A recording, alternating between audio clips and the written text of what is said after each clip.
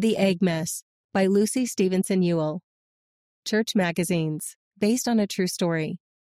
Another egg rolled off the table. Splat. Sasha twirled in her bright pink skirt. It was her favorite outfit to wear to church. And now it was time for her favorite part of church, primary.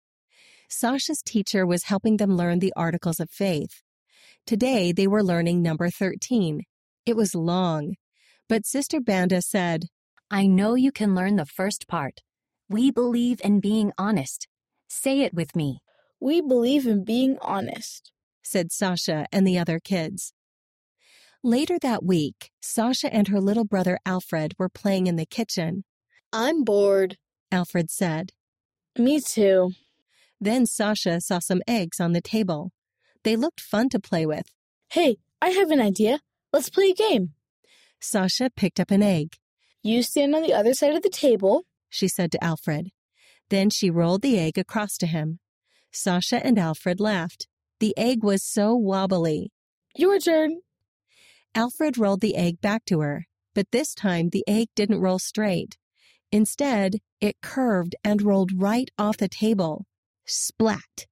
The egg crashed to the floor, making a goopy mess. Alfred looked at Sasha with wide eyes. Then they both burst out laughing. Let's do it again, he said. Sasha grabbed another egg. Catch it before it rolls off. She rolled the egg harder than she had before. Alfred missed it. Splat! Alfred grabbed 2 more eggs. He rolled them faster. Sasha couldn't stop them soon enough. Splat! Splat!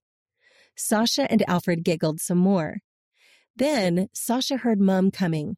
Oh no, they were going to be in big trouble. Sasha didn't want Mum to be mad at them. Maybe they could make up a story. She could tell Mum they didn't do it. But then Sasha remembered the 13th article of faith. We believe in being honest.